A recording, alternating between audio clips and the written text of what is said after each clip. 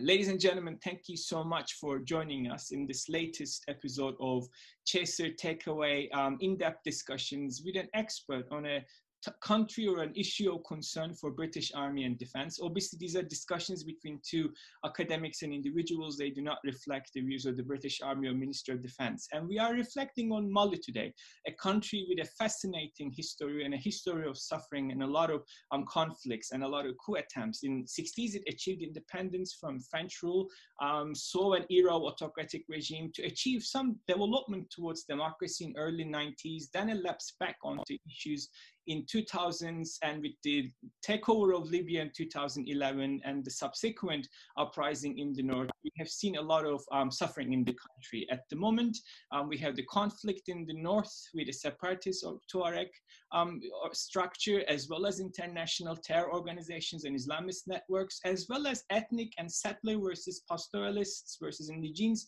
tensions we see across the Sahel in the middle, with a lot of political and social questions. So it is really important for our personnel who are deploying there to get a sense of the context that they're stepping into. And we are thrilled to have a leading expert on the country today to unpack some of these things. And Professor Susanna Wing has written books on the country and a lot of studies and reports on it for a very long time. And Dr. Wing, thank you so much for accepting to join this. I'm just going to really give you the first question, which is pretty much asking you to provide us with an overall snapshot of where things are in Mali, politically, economically, socially. Great, thank you so much for having me. And I'm happy to see what I can contribute to this. In terms of the country, economically, politically, socially, as you mentioned, it really, for a period of time, I'll say starting in the early 90s, it was recognized as a democracy. So it actually was holding elections, and there was a lot of enthusiasm around the political structure. Then fast forward to 2012, where there's a coup and President ATT, President Touré, is overthrown. What happens? How can the country possibly have sped so quickly to that point? The first thing to say is that the political regime is incredibly fragile. Democracy was always very fragile. Vote buying is widespread. Voter rolls were never really complete. There started to be an alienation of much of the population from the political elite. And that finally reached a breaking point where the military that led the coup in 2012 felt as though they actually, this was a popular idea, and because presidential elections were about to happen in that very same month that the coup took place, and people just thought the election would be same old, same old. So that was part of the reason for this coup that happened in 2012. There were a lot of grievances in northern Mali because of the Tuareg uprising, and the fact that the military itself felt very unsupported, and the families of the military felt like they weren't getting the real information about what was going on in the violence in the north. And so all of that led to what happened in 2012. Since that time, there have been elections, but the elections, again, have all of these same problems with the added contribution to polls being closed because of the threat of violence at polling places. So a lot of the country couldn't even go to the polls. They just had legislative elections in April of this year. So there's that. Economically, it's the poorest countries in the world, and very high maternal child mortality rate, and nearly 50% of the country is designated to be impoverished. Very high food insecurity right now. But Mali's always been poor, right? So that's not the reason where we are at this particular moment. It's sort of the confluence of the poverty, rising youth population that doesn't have economic outlets. There's no jobs to be had. And so all of this frustration is coming together now to basically create an incredibly fragile system, political system. And And until there's real economic development, I fear that, you know, this is a really difficult place for Mali to move forward from. And I think that point you made about the fact that it's got really high mortality rates among the newborn and a youth population. I mean, some of the forecasts that I've seen suggest that its population will probably double in 10, 15 years. And I think its capital city is one of the fastest growing cities in Africa. But one particular area of it, obviously, which and really matters to us in terms of military operations and thinking about insecurity in the country, is the northern bit of the country. And the question of the Tuareg uprising, possibility of a deal in 2015 that really didn't necessarily follow up. Where things are more specifically in the north, and what is the background to discontent with Tuaregs have with the rest of the country and the structures? Absolutely. So I think what I would say is, first of all, there have been ongoing conflicts since the time of independence between the Tuareg and the South. So this is not new. There have been multiple attempts to sort of quell the frustrations of the Tuareg, most notably in the 1990s. There were promises of integration into the army. There was promises of political decentralization. There were promises of increased money. I mean, things as simple as roads. They wanted actual roads to go to Timbuktu and from Gao to Timbuktu, these various places there are no paved roads. And there's this sort of call for, hey, pay attention to the north as well. We are part of Mali. And so I think part of the reason that it became such an important issue in 2011 was that after Gaddafi's regime collapsed, many Tuareg came back from Libya who had been fighting in Gaddafi's army, and they come down and they're fully armed, right? And they are now see themselves to be in a place to make a push for a separatist state in the north, a state called Azawad. So this is in part because they felt as though the agreements that had been made had never been implemented. And so now they had the arms to make their case, right? To actually push for a separate state. And in terms of the 2015 accord that you just mentioned, again, it's another attempt to have some kind of peace accord. But that really is seen as not having been an inclusive agreement. And so none of these problems have been solved. So the point about Tuareg is, you know, they've never been integrated into the state. And now there are people who will disagree with that. There are people who will say, oh, they've been complaining about that forever. There were projects focused on the north. There was all kinds of money flowing to the north. And I can give one example of a project that President Toure really promoted as his signature northern project, right, to help development in the north. It was focused on security. It was focused on beefing up security for villages so that people living in the north who were not Tuareg could protect themselves. It wasn't about building development and infrastructure in the north. And then to tie into that, there was lots of corruption and money disappearing. And so finally things just snapped. But the point is that it's been going on for a very long time. An interesting point which you alluded in your answer while positioning this question of the Tuareg grievances against the rest of the country as historic roots is the Libya side of it, which automatically kind of signals to how their grievances, very localized, real life issues like participation in political structures, economic opportunities, good services, have now had an additional layer of militants coming down from Libya looking for the next battle, traffic routes for arms control and narcotics and irregular migration, as well as worrying reports of Al-Qaeda in the Maghreb and ISIS now as a whole additional layer in West Africa. How has these international networks and militants and actors impacted the local developments, positively or negatively? Some groups have step back down. They don't necessarily want to go towards the direction of a caliphate being created. They want to have a separatist secular vision, but others they seem to be co-opted into much more internationalized conflict layers.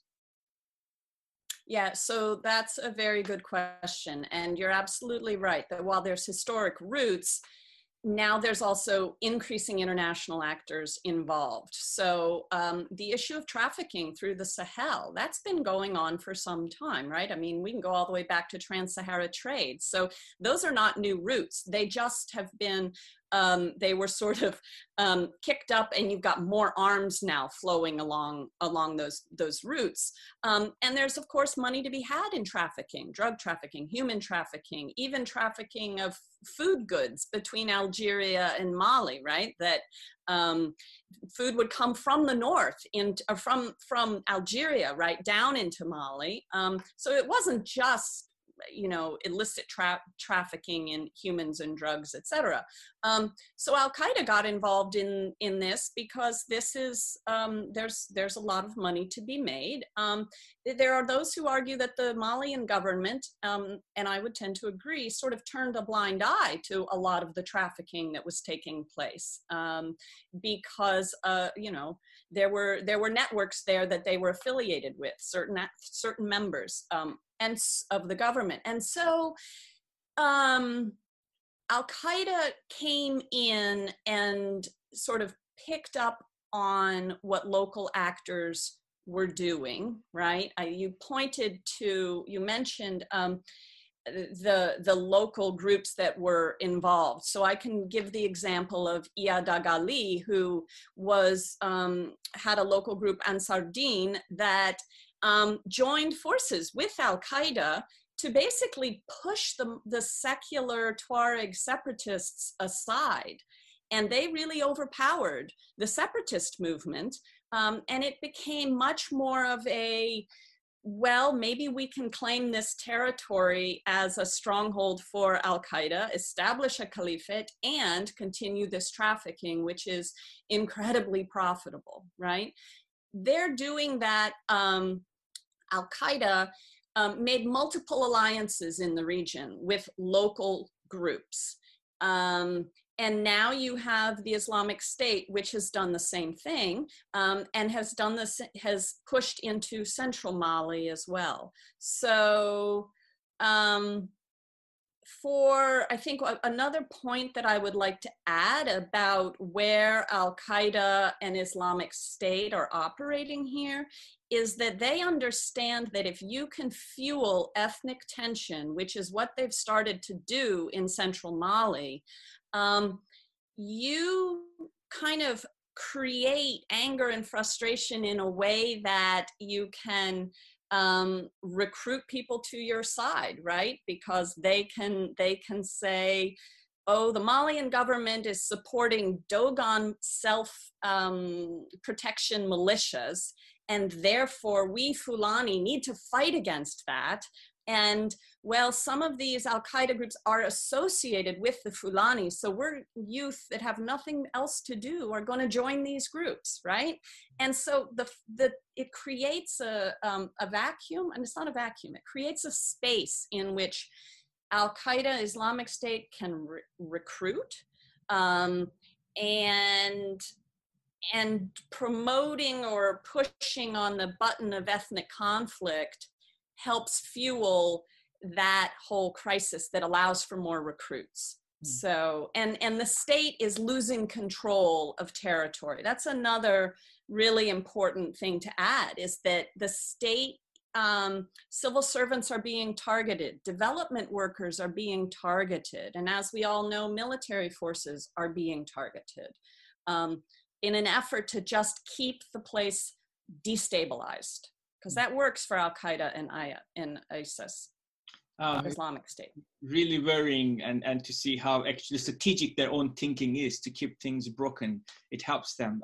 One aspect of the internationalization, or if you like, or the local grievances in Mali is obviously the UN participation, the French participation, the G5 countries in the region. UN has named it as the most fatal, dangerous mission it has at the moment. It's also one of the most complicated peacekeeping missions ever. So we have an integrated, multidimensional UN peacekeeping mission on one hand. We have a French-led military operation on the other hand, which UK is supporting and contributing in both counts. And we have an initiative of G5 countries in the region also supporting and working on things. It's a truly complex kind of external stimuli and support to the country and the issues. How have these actors engaged with these complex issues of the North, of its history, political processes, grievances? What have you brought? What were their successes or shortcomings thus far? So I think the most important factor here is coordination and a focused, honestly, not only on the security focus. There does have to be a broader participation in terms of, again, infrastructure and economic support. And I know that the Sahel Alliance, which is a European initiative, has done a lot of that. But going back to thinking about France and the UN and the G5, the creation of the G5 is a really good idea because, of course, we like to think that the regional militaries can handle their situation on their own. The reality is they have not been able to do so because of lack of training, et cetera. They're also, the French were welcomed with waving flags when they arrived in 2013 to push the terrorists that were moving south, to push these extremists back. And Malians were enthusiastic about that, right? Well, their welcome's worn a little thin, and there are people who feel as though the ongoing international security forces are fueling the insecurity, right? They're not helping the country move forward. That's a typical Malian perspective from the population. So that being said, it's kind of a catch-22, right? The G5 can't handle it, and nobody really wants the Europeans on the ground. So where do you how does that meet? For the UN, again, as we know, those UN bases have been targeted. They are targeted regularly. There's IEDs, regularly now in the north. So it remains an incredibly insecure space. I think to further answer your question about, what role can these actors play is not just the security role, but how can they help the overall economic and development scenario, right? I mean, and of course, those things are not disconnected. How can you have elections? The elections are a very good example. You can't hold elections if nobody can get to the polls because the polls are unsafe, right? So you still have to have that piece of it. Yeah. And so I do, probably the best bet is to focus on getting the G5 really up and running and functioning in a way that they are the ones who are really, holding it together along with the UN. And then trying to support, we haven't touched on the human displacement, but, right? I mean, there's internally displaced Malians and there are refugees, and now Burkina Faso is increasingly attacked, and there's more refugees and displaced peoples from Burkina, and so that puts real pressure on everybody in terms of the economic situation, right? I mean, you've got people moving into Bamako and other cities, right, trying to make ends meet. And that's difficult. Yeah. One final question from me is making it more personal to the people who will be deployed there, right? From UK, from Europe, etc. What are some of the things they should personally be aware of or pay attention to? Obviously, we made the case for the importance of understanding of the country, its history, and the mixed receptiveness, and the need for us to think beyond security as a rigidly kind of a hard security question of the Islamists and the jihadists or the ethnic separatists to a human security perspective of governance, economic opportunities, IDPs. But what are some of the things they should be sensitive about, they should be aware of and thinking about as they are ready to be deployed to Mali? I think one of the important things to say is that, they'll hear a lot of stories, they'll get there and they'll hear lots of people trying to convince them that, no, you don't understand, this is actually the way that things are, right? And I mean, these personnel are certainly aware of those dangers, right? Everybody has their own perspective. In Mali, I think it's